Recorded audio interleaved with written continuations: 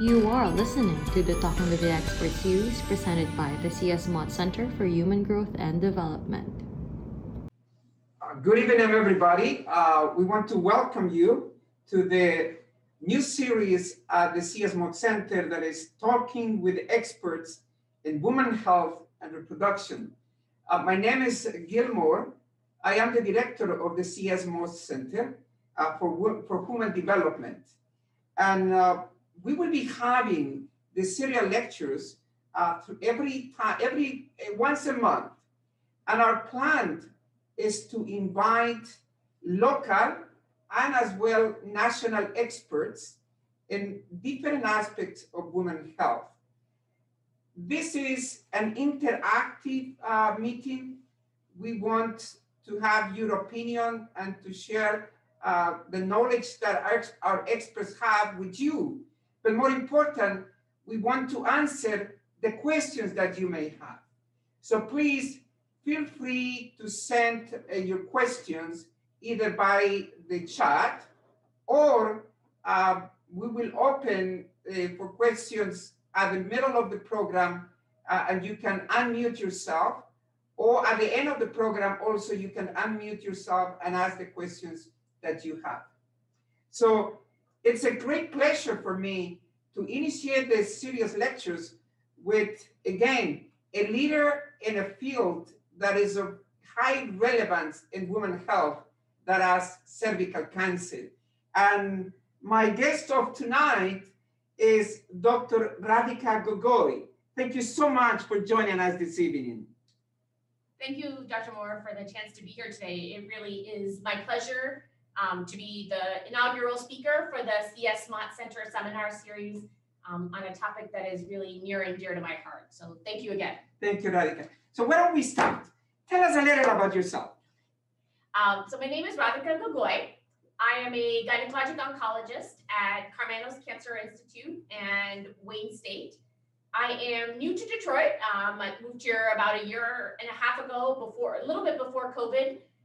But prior to that time, I've been practicing gynecologic oncology for the last 12 years in central Pennsylvania. So it's been great to move here and the opportunities and the challenges that come with academic medicine. So, Radhika, let me ask you a personal question now. Why gynecologic oncology, which we know is one of the most difficult areas in gynecology?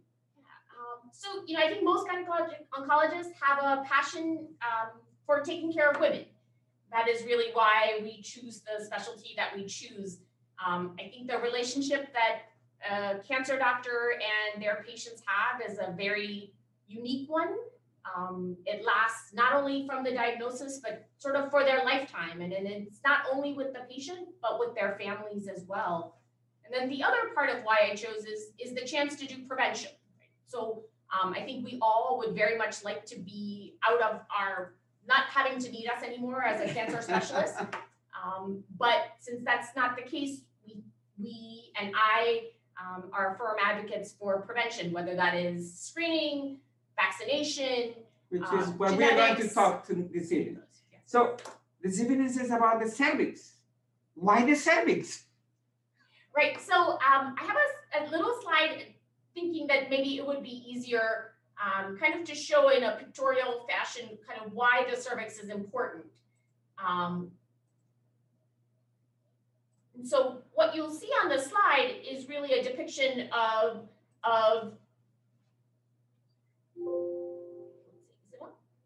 there you go.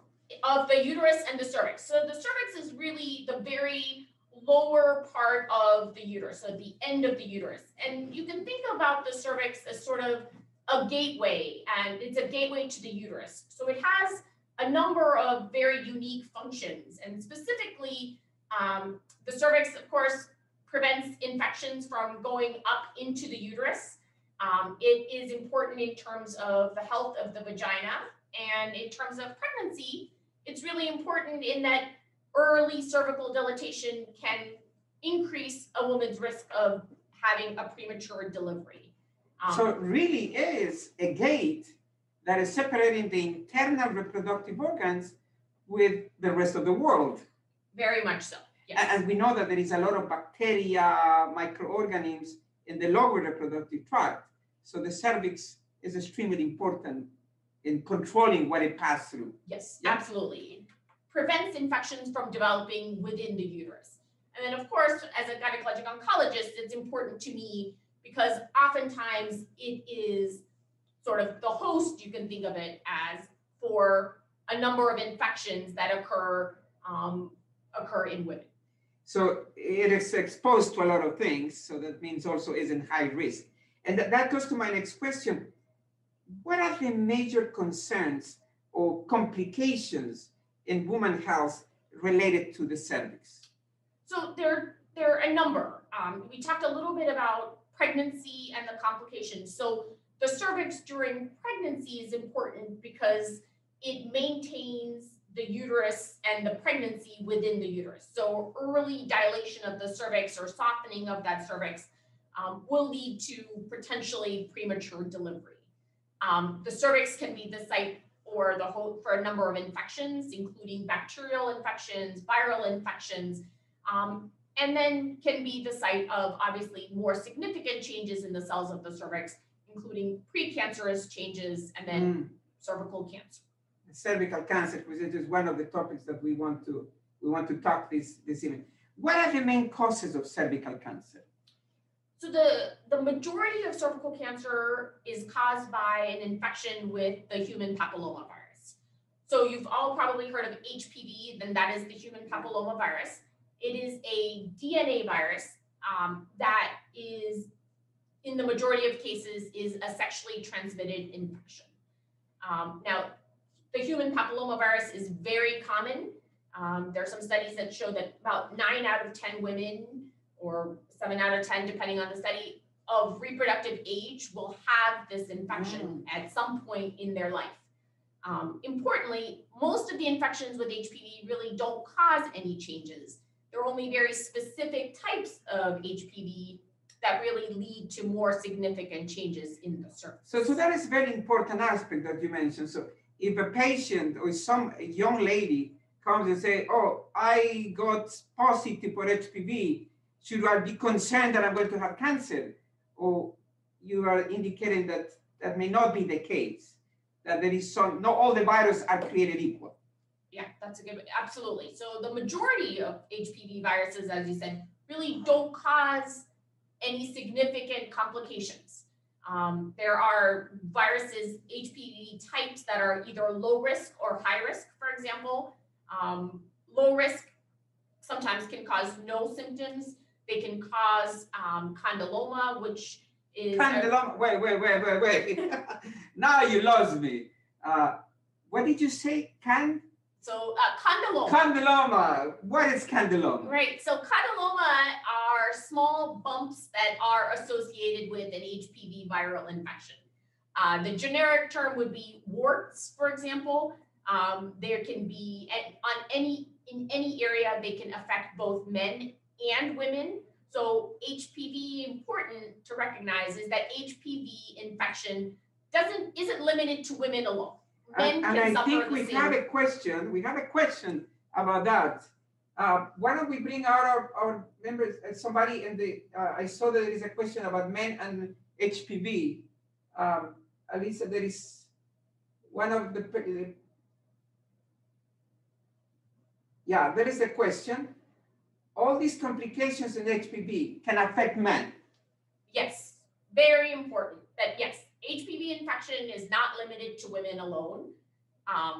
Interestingly, in women, we can screen for HPV infections using a pap smear. In men, there is no screening test to see whether they carry HPV. So men who are infected with HPV or have a higher risk strain can have the same condyloma or genital warts. Other cancers that are associated with HPV infection in men are slightly different than those in women. So, for example, men that are infected with the high-risk strains of HPV or HPV cancerous types can be affected with penile cancers, anal cancers. And now what's important to recognize is that oropharyngeal cancers or cancers of the head and neck or the throat are also associated with HPV. So if I'm getting the message that you're telling us is that the cause of cervical cancer is not really a disease of the woman. This is a partner disease. And we should be looking both at the man and the woman. Yes. Now, in the man is not only the sexual way the transmission of HPV. I mean, a man can get HPV by different exposure, or is only a sexual transmitted? So the majority of HPV infections are sexually transmitted, in that there is some contact with hands or genitals, but there are other ways. So for example, babies can be infected with HPV transplacentally or through the vagina at the time of delivery. It's less common. So really the most common way that HPV is transmitted is really through sexual contact.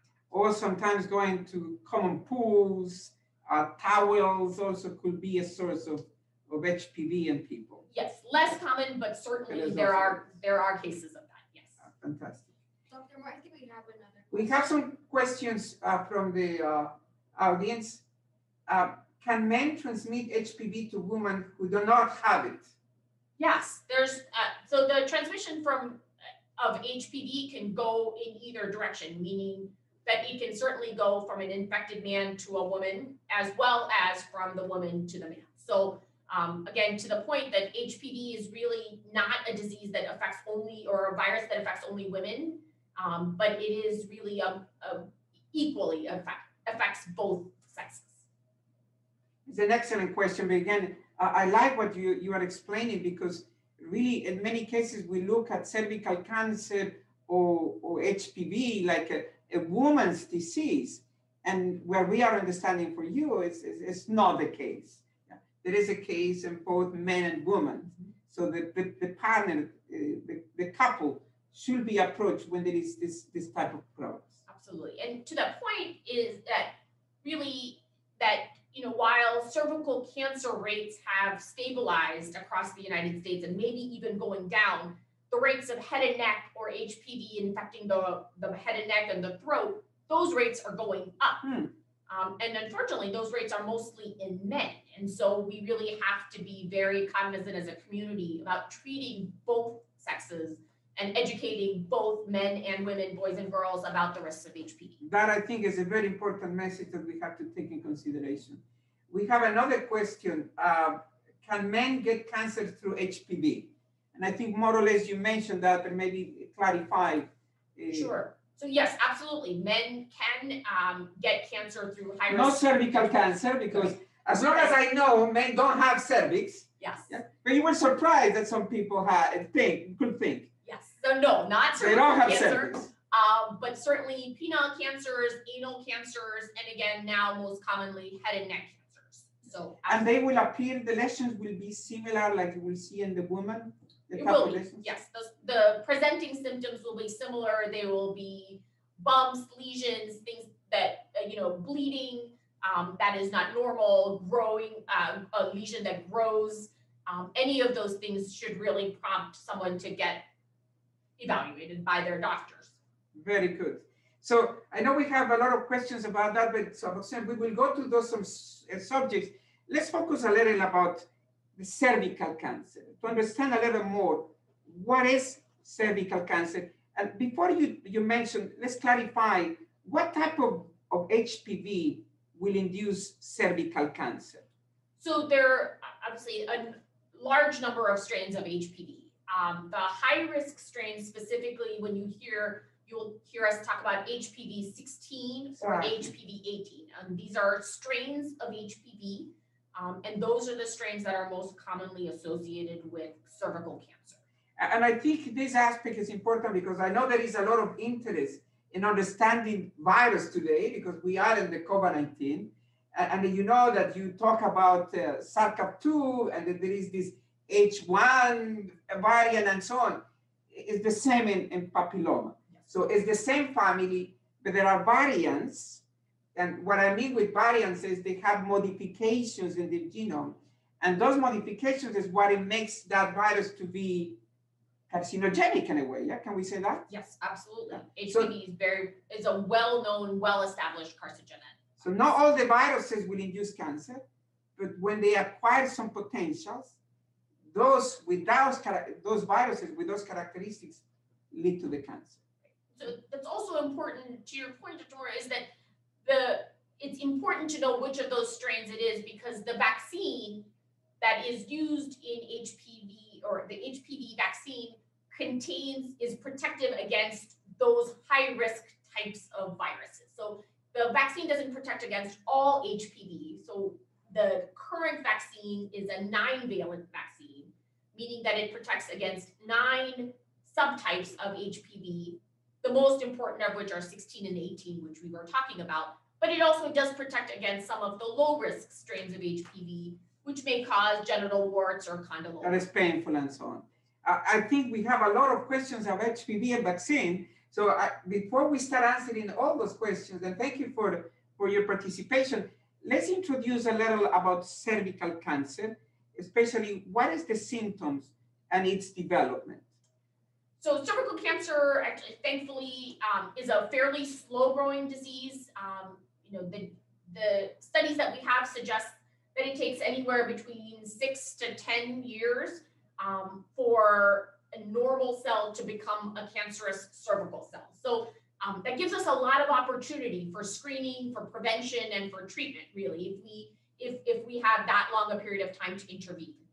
The symptoms of cervical cancer are fairly, Catherine, you mind me? They're fairly, people will notice these. So, for example, bleeding after intercourse is a big presenting symptom. Abnormal uterine bleeding when you shouldn't be having them, so in between your periods. Profuse or a very smelly, malodorous, we call it, vaginal discharge. Those are all symptoms that patients may notice. And when the patient sees those symptoms, what they should do? Right. So if you have these symptoms, you certainly should seek medical care. Some patients get their gynecologic care with their family physician or primary care doctor. Some get their gynecologic care with a gynecologist. So any of those specialties would be where you should go next. Most importantly, it is to seek care, to not delay, not to wait. Don't wait. That is absolutely the message. So if the symptoms are there, the patient will come with a gynecologist. What is the gynecologist going to do? So generally speaking, the gynecologist is going to do a pelvic exam. So you do a speculum exam. Depending on the significance or the severity of the symptom and what they see in the exam, they may do a pap smear. Oh, the magical word, the pap smear.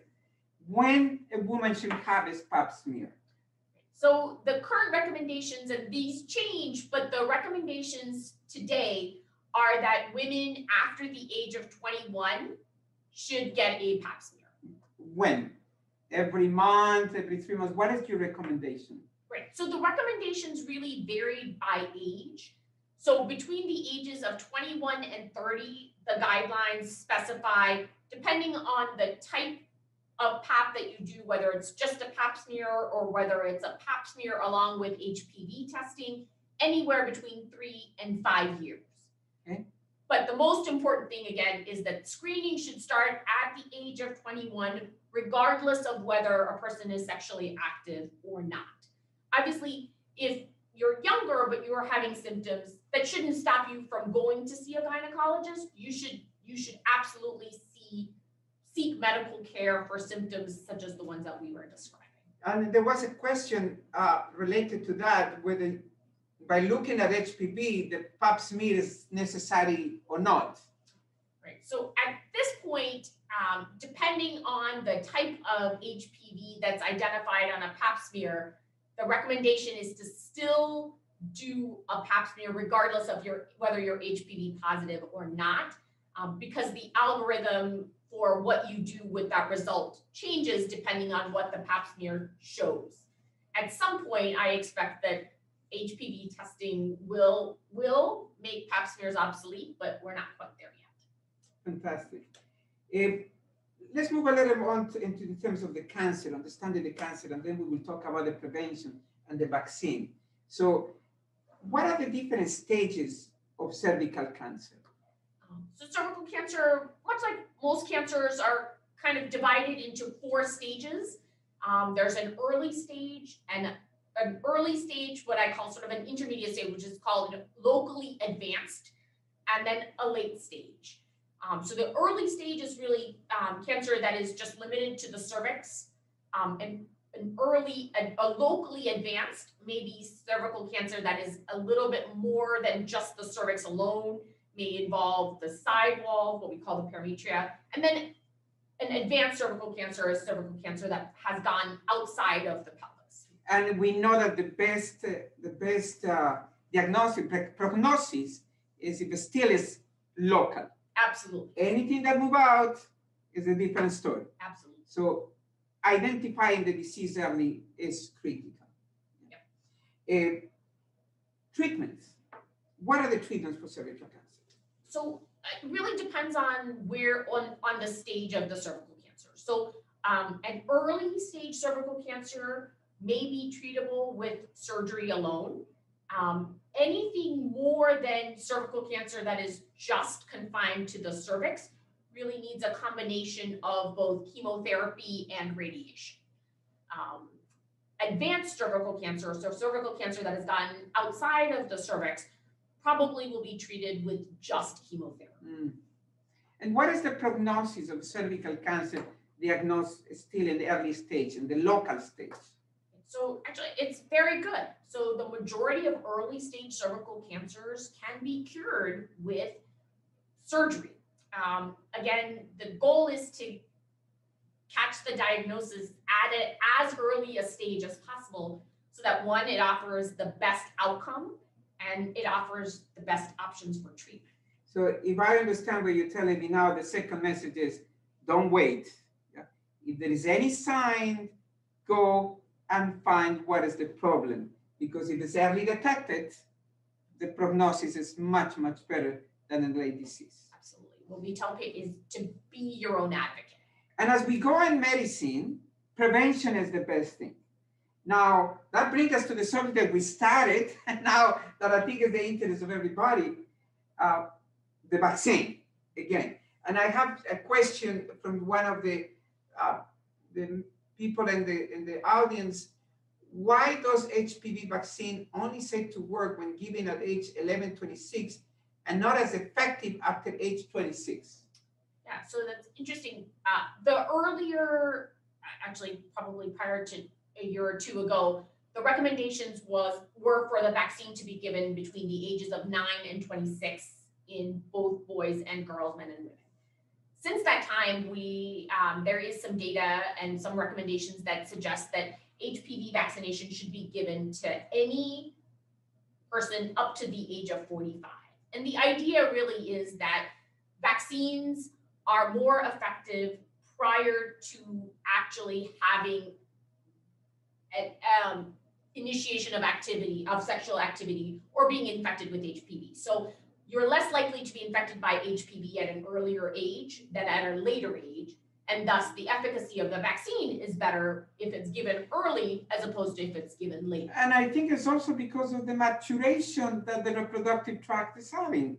A young lady is still the walls of the vagina and the cervix are thin, more, let's say, prone to be wounded, if you want.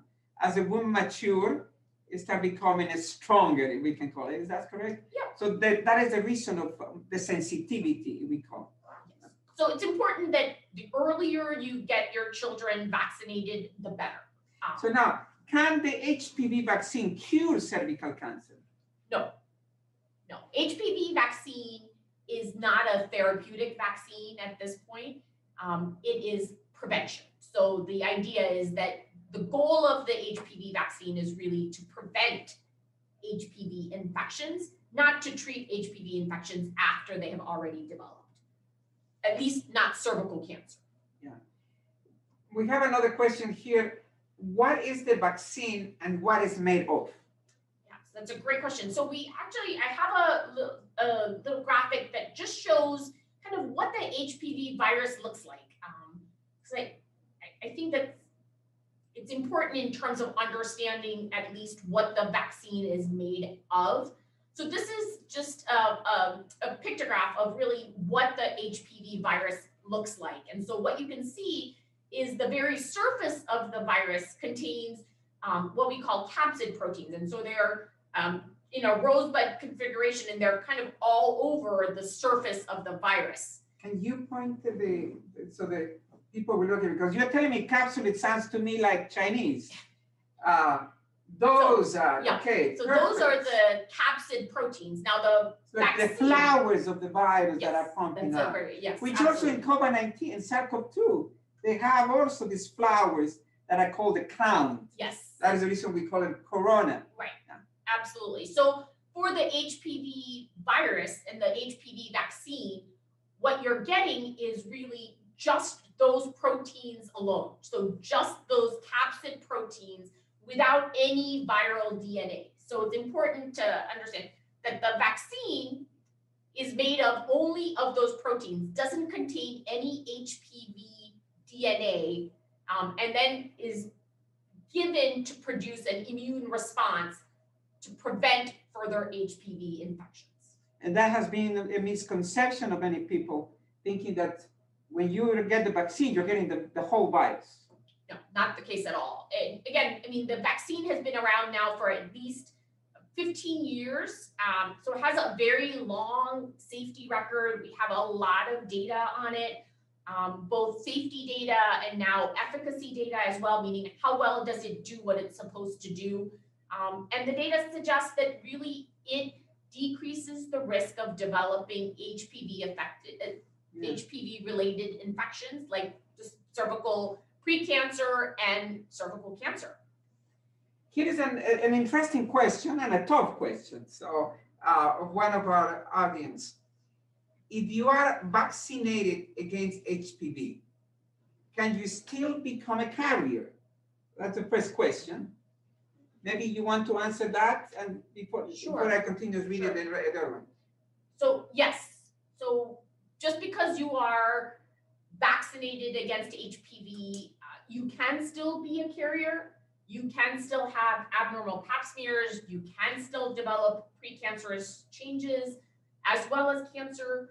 The goal is to decrease that risk. So because you get vaccinated doesn't mean that women can not go to a gynecologist or get their screening pap smears. The recommendation is still that those screenings continue regardless of whether you're vaccinated or not. And I think this is a very important aspect, because it's also a confusion that we have sometimes. We are now dealing with the vaccine against COVID-19. And I apologize that I bring this, Absolutely. but I think we can learn a lot from the two things. A vaccine is not a capsule that then isolate us from the rest of the viruses and from the rest of the things. Yeah? We still are in the middle of this soup of viruses. It's only that the vaccine is making our immune system stronger, so we don't get very sick. Yes. Yeah? Yes, absolutely. Decreases the risk of developing cancer or precancer. But it doesn't mean that once I have the vaccine, I can do whatever I want in my sex life. No, unfortunately. But it has another question still in that if a man has been vaccinated and then has sex with an HPV positive patient, can he then pass on HPV to another partner? That's a challenging question. It is. But I think the idea is the same, which is that even if you are vaccinated, you potentially can still carry the HPV virus. And so if you carry the HPV virus, you potentially can then also transmit the HPV virus. So it doesn't change the risk. It doesn't, yes, essentially the answer is yes, you can still become a carrier and still potentially transmit that to another partner. The vaccine is only protecting the individual that will not become very sick, or will not become sick potentially. I have a question here. Can you have HPV and abnormal PAPs if you have a hysterectomy? Yeah, so HPV can affect both the cervix and the vagina. And so you can still have abnormal PAPs even after you've had a hysterectomy, especially if the hysterectomy was for... Sorry, could you tell us a little bit, what is hysterectomy? So a hysterectomy, a total hysterectomy is something that removes both the uterus and the cervix.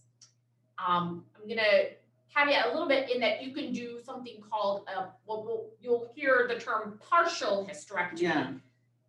Or in a more medical term, it's called a supracervical hysterectomy, where the uterus is removed, but the cervix is still left behind. You keep the door. You remove the door, Right, you remove the rooms, and you keep the gate. That is the analogy. Yeah. And so if you still have the cervix in, the recommendation is to still have the same screening that you would have had if you'd never had the hysterectomy. Now, if the cervix is removed and it was for fibroids, nothing to do with cervix or abnormal pap smears, then you really don't need any more pap smears. That is the recommendation. But if the hysterectomy was done for the reasons of abnormal paps, then the standard surveillance is still indicated. And what would be the reason, again, I'm thinking of keeping the cervix? What is the advantage of keeping the cervix if the patient doesn't have cervical cancer, of course? So a lot of times it is patient preference or physician preference.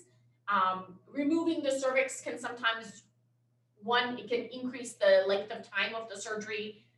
Patients that have had previous abdominal surgeries, it can be a little bit more difficult to get the cervix out. There are patients that feel that taking out the cervix limits their sexual activity, although the data doesn't suggest that. Was my question. Those concerns are real or not? The data doesn't suggest that there is any difference in sexual activity if you remove the cervix or keep the cervix in. And the recuperation of the patient is much better by removing the cervix and the uterus, or just the uterus, in terms of how the patient then will come out of the surgery. Is there any difference? There is no difference. There is no difference. So at the end, it's a decision between the physician and evaluating the situation and the patient. Absolutely. Just like everything else, it should be really a risk-benefit discussion made between the physician and the patient. We have another question here about the vaccine. I hope you are an expert in immunology. If not, I'm sure that you can help me with this. The question we have here is there a significant difference in the caspid composition between different strains of HPV? That's a very good question. So yes, my understanding is the different HPV strains have different capsid components, or the makeup of the capsid is different. And so yes, the capsid composition is also different between the different HPV strains. And that's the reason it doesn't protect against all the HPVs. That's correct. The vaccine is mainly for the protection of the strains, the 16 and 19, who are the most dangerous for cervical cancer. That's right. And for the cancers in the man. Yeah, absolutely. And in the United States, there really is only one vaccine available. You'll hear Gardasil. It's a 9-valent vaccine, again, which means that it protects against 9 subtypes of HPV. That's the only vaccine that's available in the United States. That's the one in the United States. Is that different from the one in Europe? So in Europe, I believe there are still there's a Gardasil 4-valent, which only contains 4. And in the past, there was a vaccine called Severix, which only was a 2-valent vaccine, only again 16 and 18. And we don't expect from the audience to remember all those names that you say. But if you're interested to know more details about the different type of vaccines, please write us, and we can repeat again the different type of vaccines, the ones who exist in the United States as well as in Europe. An interesting question, going back to cancer again. But why don't we make a break of a couple of minutes? First of all, again, to thank everybody for joining us this evening, to remind you that this is the first of our Talking to the Expert program here at the Mott Center. And we would like, maybe if there is a direct question, if somebody would like to use the speaker, and would like that we unmute if you have any question. If there is anybody who have a question, please unmute yourself, and you can bring the discussion or the conversation, or if you have any suggestion. Is it okay with you? Of course. I know that it's sometimes a challenge that Alicia, you will let me know if somebody either raise their hands or unmute, and then we can allow the person to ask the question.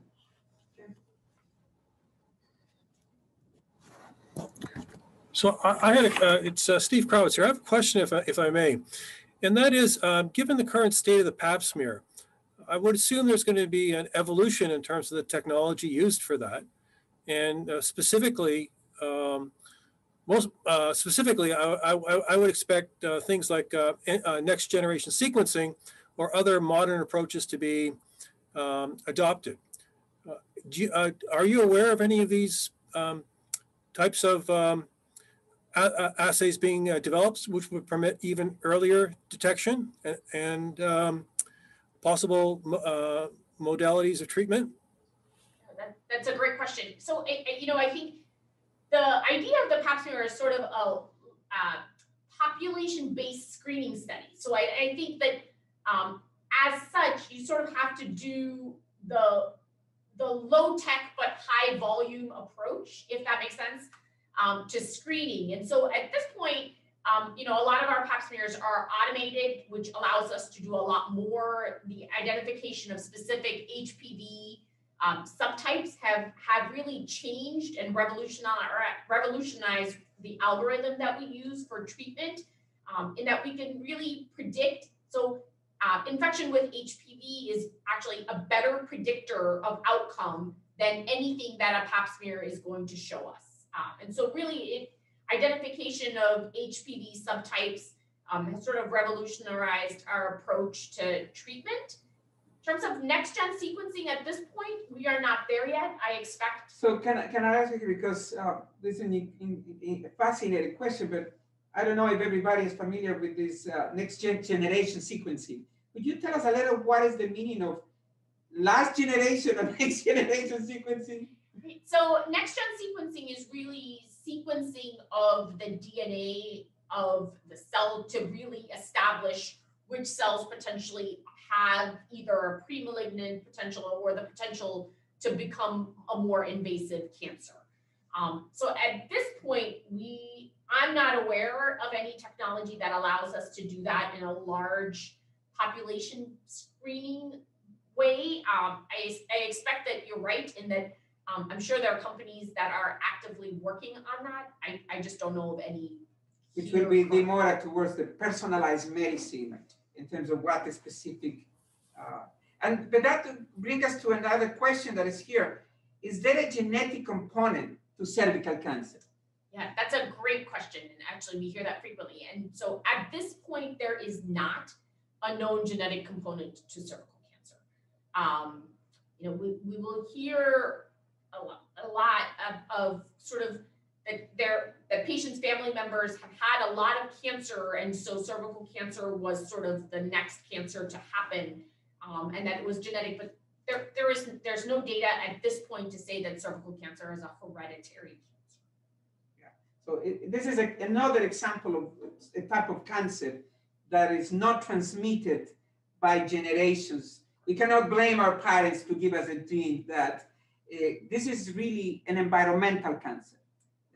And I think we have another examples like gastric cancer, or liver cancer and so on, who are really the result of an inflammatory process or the chronic inflammation that is happening due to viral infections. What stage is the majority of cervical cancer diagnosed?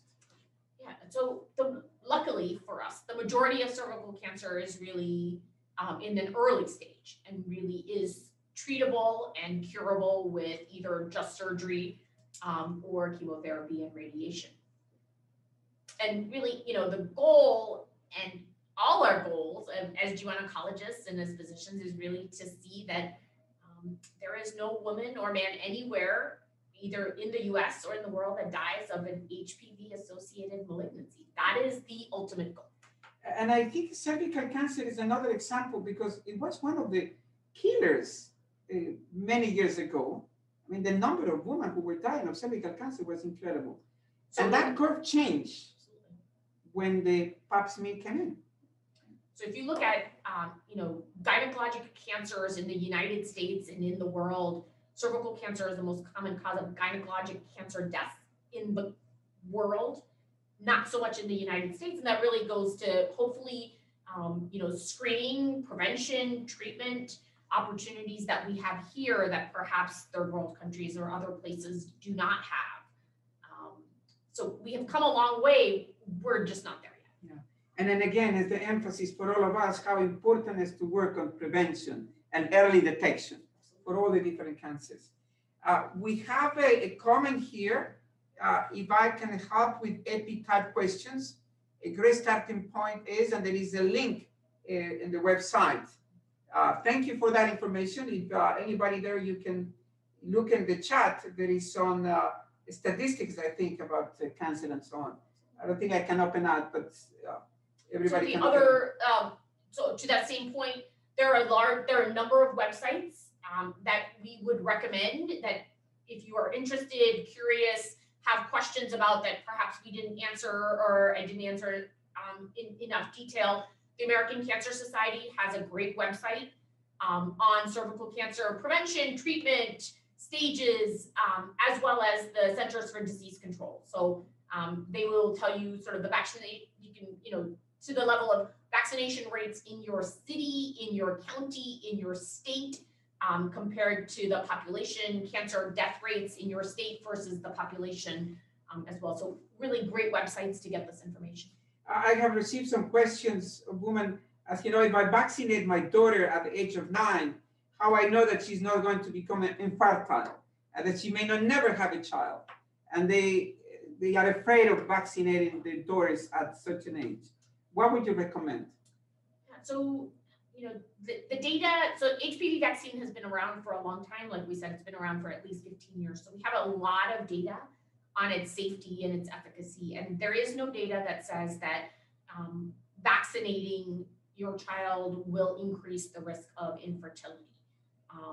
The other common misconception is also that, vaccinating your child will increase sexual promiscuity or that they're more likely to be sexually active. And really, again, there is no data that says that vaccinating your child will increase their risk of developing sexual activity or having more frequent sexual partners. There is just no data. So what we recommend is that at the same time that your child is getting their standard vaccinations, whether that's at 12, 14, that you include the HPV vaccine as part of that vaccination set.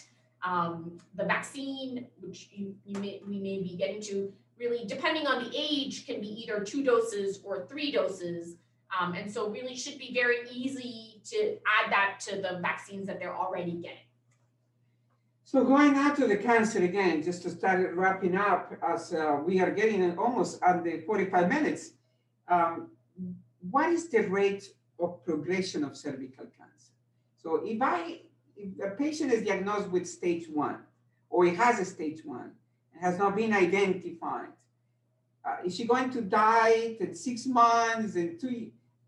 What can you answer to that question? So the progression of, what we know about cervical cancer is that the progression from a normal cervical cell, one that becomes infected with HPV, to a cervical cancer can be anywhere between 6 to 10 years.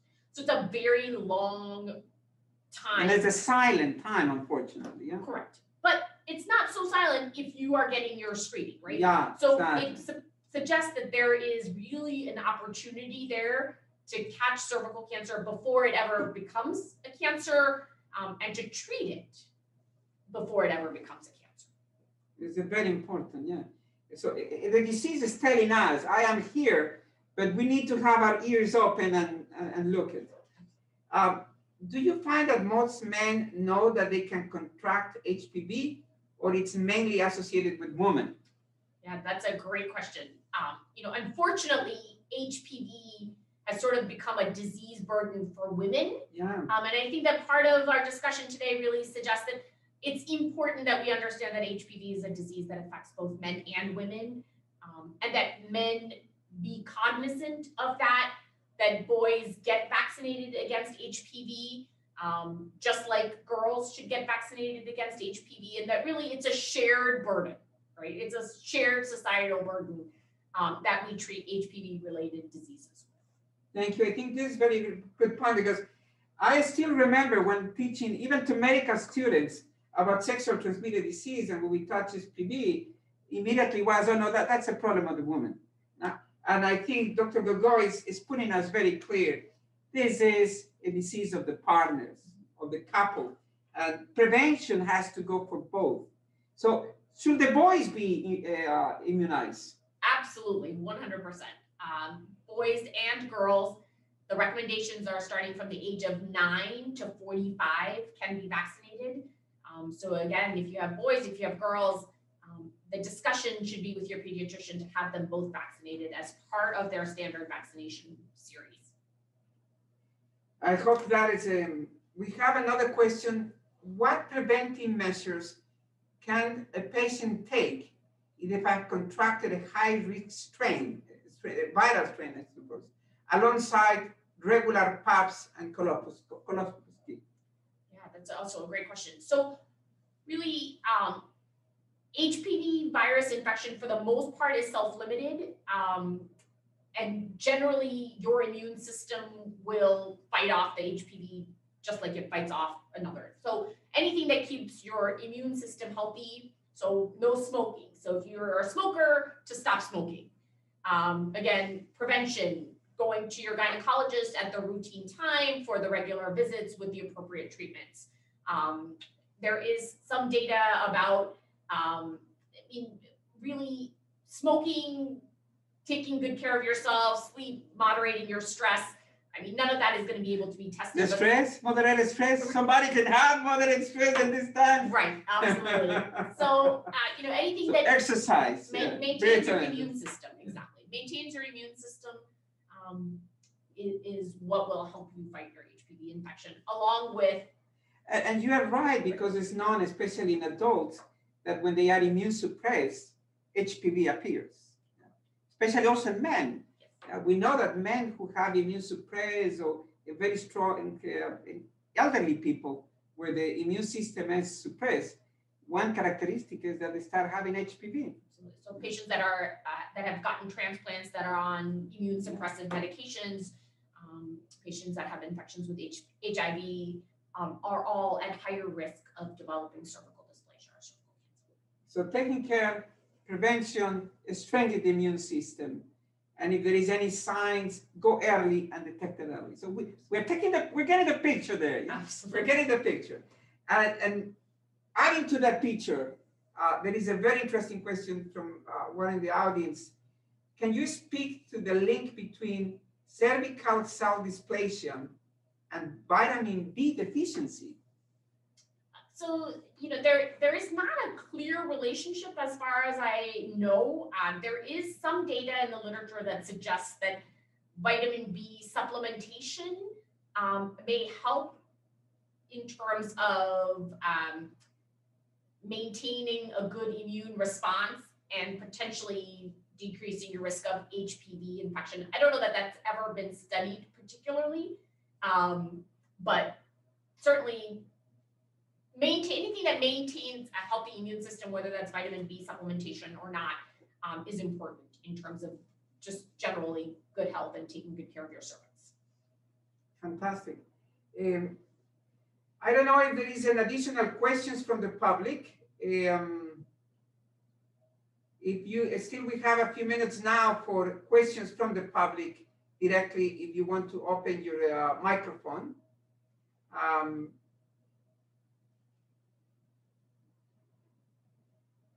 We have still another question here. Are there different cervical cancer screening protocols for people with HIV? Oh.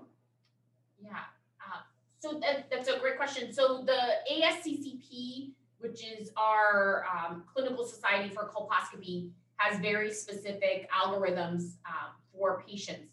At this point, the screening is the same, but there is a little bit more of an intense treatment algorithm for patients with HIV compared to patients that are not immune compromised.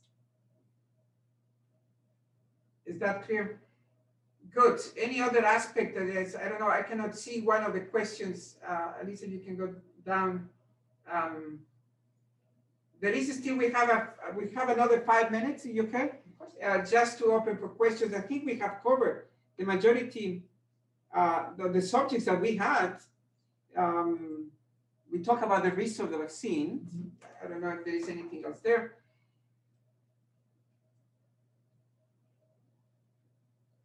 Okay, so again, I hope we can wrap it up. The message that we have is that the health of the cervix is not a task only for the woman. It's a task of the couple, if they are a couple. And that prevention starts in early age. If you want to protect your daughter, because we always think that our daughters are the purest and nicest in the world, but we have to accept the reality that we don't know who they will be their friends. So if you want to protect your daughters, even they are the holiest of the holies, maybe their future husband will not be the one, vaccinate your daughters. And if you protect also your daughters, vaccinate your son. Go to your doctor for a regular checkup, and if there is a sign, don't start trying to fix it with strange things. Have an exam, have your pap smear, your PCR. I know this is the genetic way to check for the presence of the virus, because early detection saves lives. Dr. Gogoy, I want to thank you for the fantastic explanation. I think all the public here has been able to understand. If there are questions, where can we find you? So absolutely, again, thank you very much for letting me be here today. It is a topic that's near and dear to my heart, and I'm sure on my partners as well. And so, yes, if there are any questions, you can find us at the Gynecologic Oncology Clinic at Karmanos Cancer Institute or Wayne State. I'm happy to provide my name, contact information, and an email address should there be any further questions. But again, as you said, the most important thing is prevention, and that's really the message that we're here to spread. Fantastic. So again, if you need additional information about Dr. Gogoy and where have to find you, you can write us and we will be happy to share that information. So before we conclude, I want to let you know that next month we are going to have a fascinating subject that I'm sure many of you are looking forward to hear, and that is, should pregnant women be vaccinated? We are confronting this COVID-19 pandemic. More and more pregnant women are showing serious complications. Should be vaccinated, should be protected with the vaccine. And the expert next month to answer the questions is Dr. Bernard Gonick, MD. He is a member of Wayne State University and an expert, a world expert in the area of vaccination during pregnancy. So I'm looking forward to having Dr. Gonick next month on March 11th. So mark your calendars. March 11th at 6 p.m. Should pregnant women be vaccinated with Dr. Gonick? And with that, we conclude, and I'm looking forward to see you next month. Thank you very much.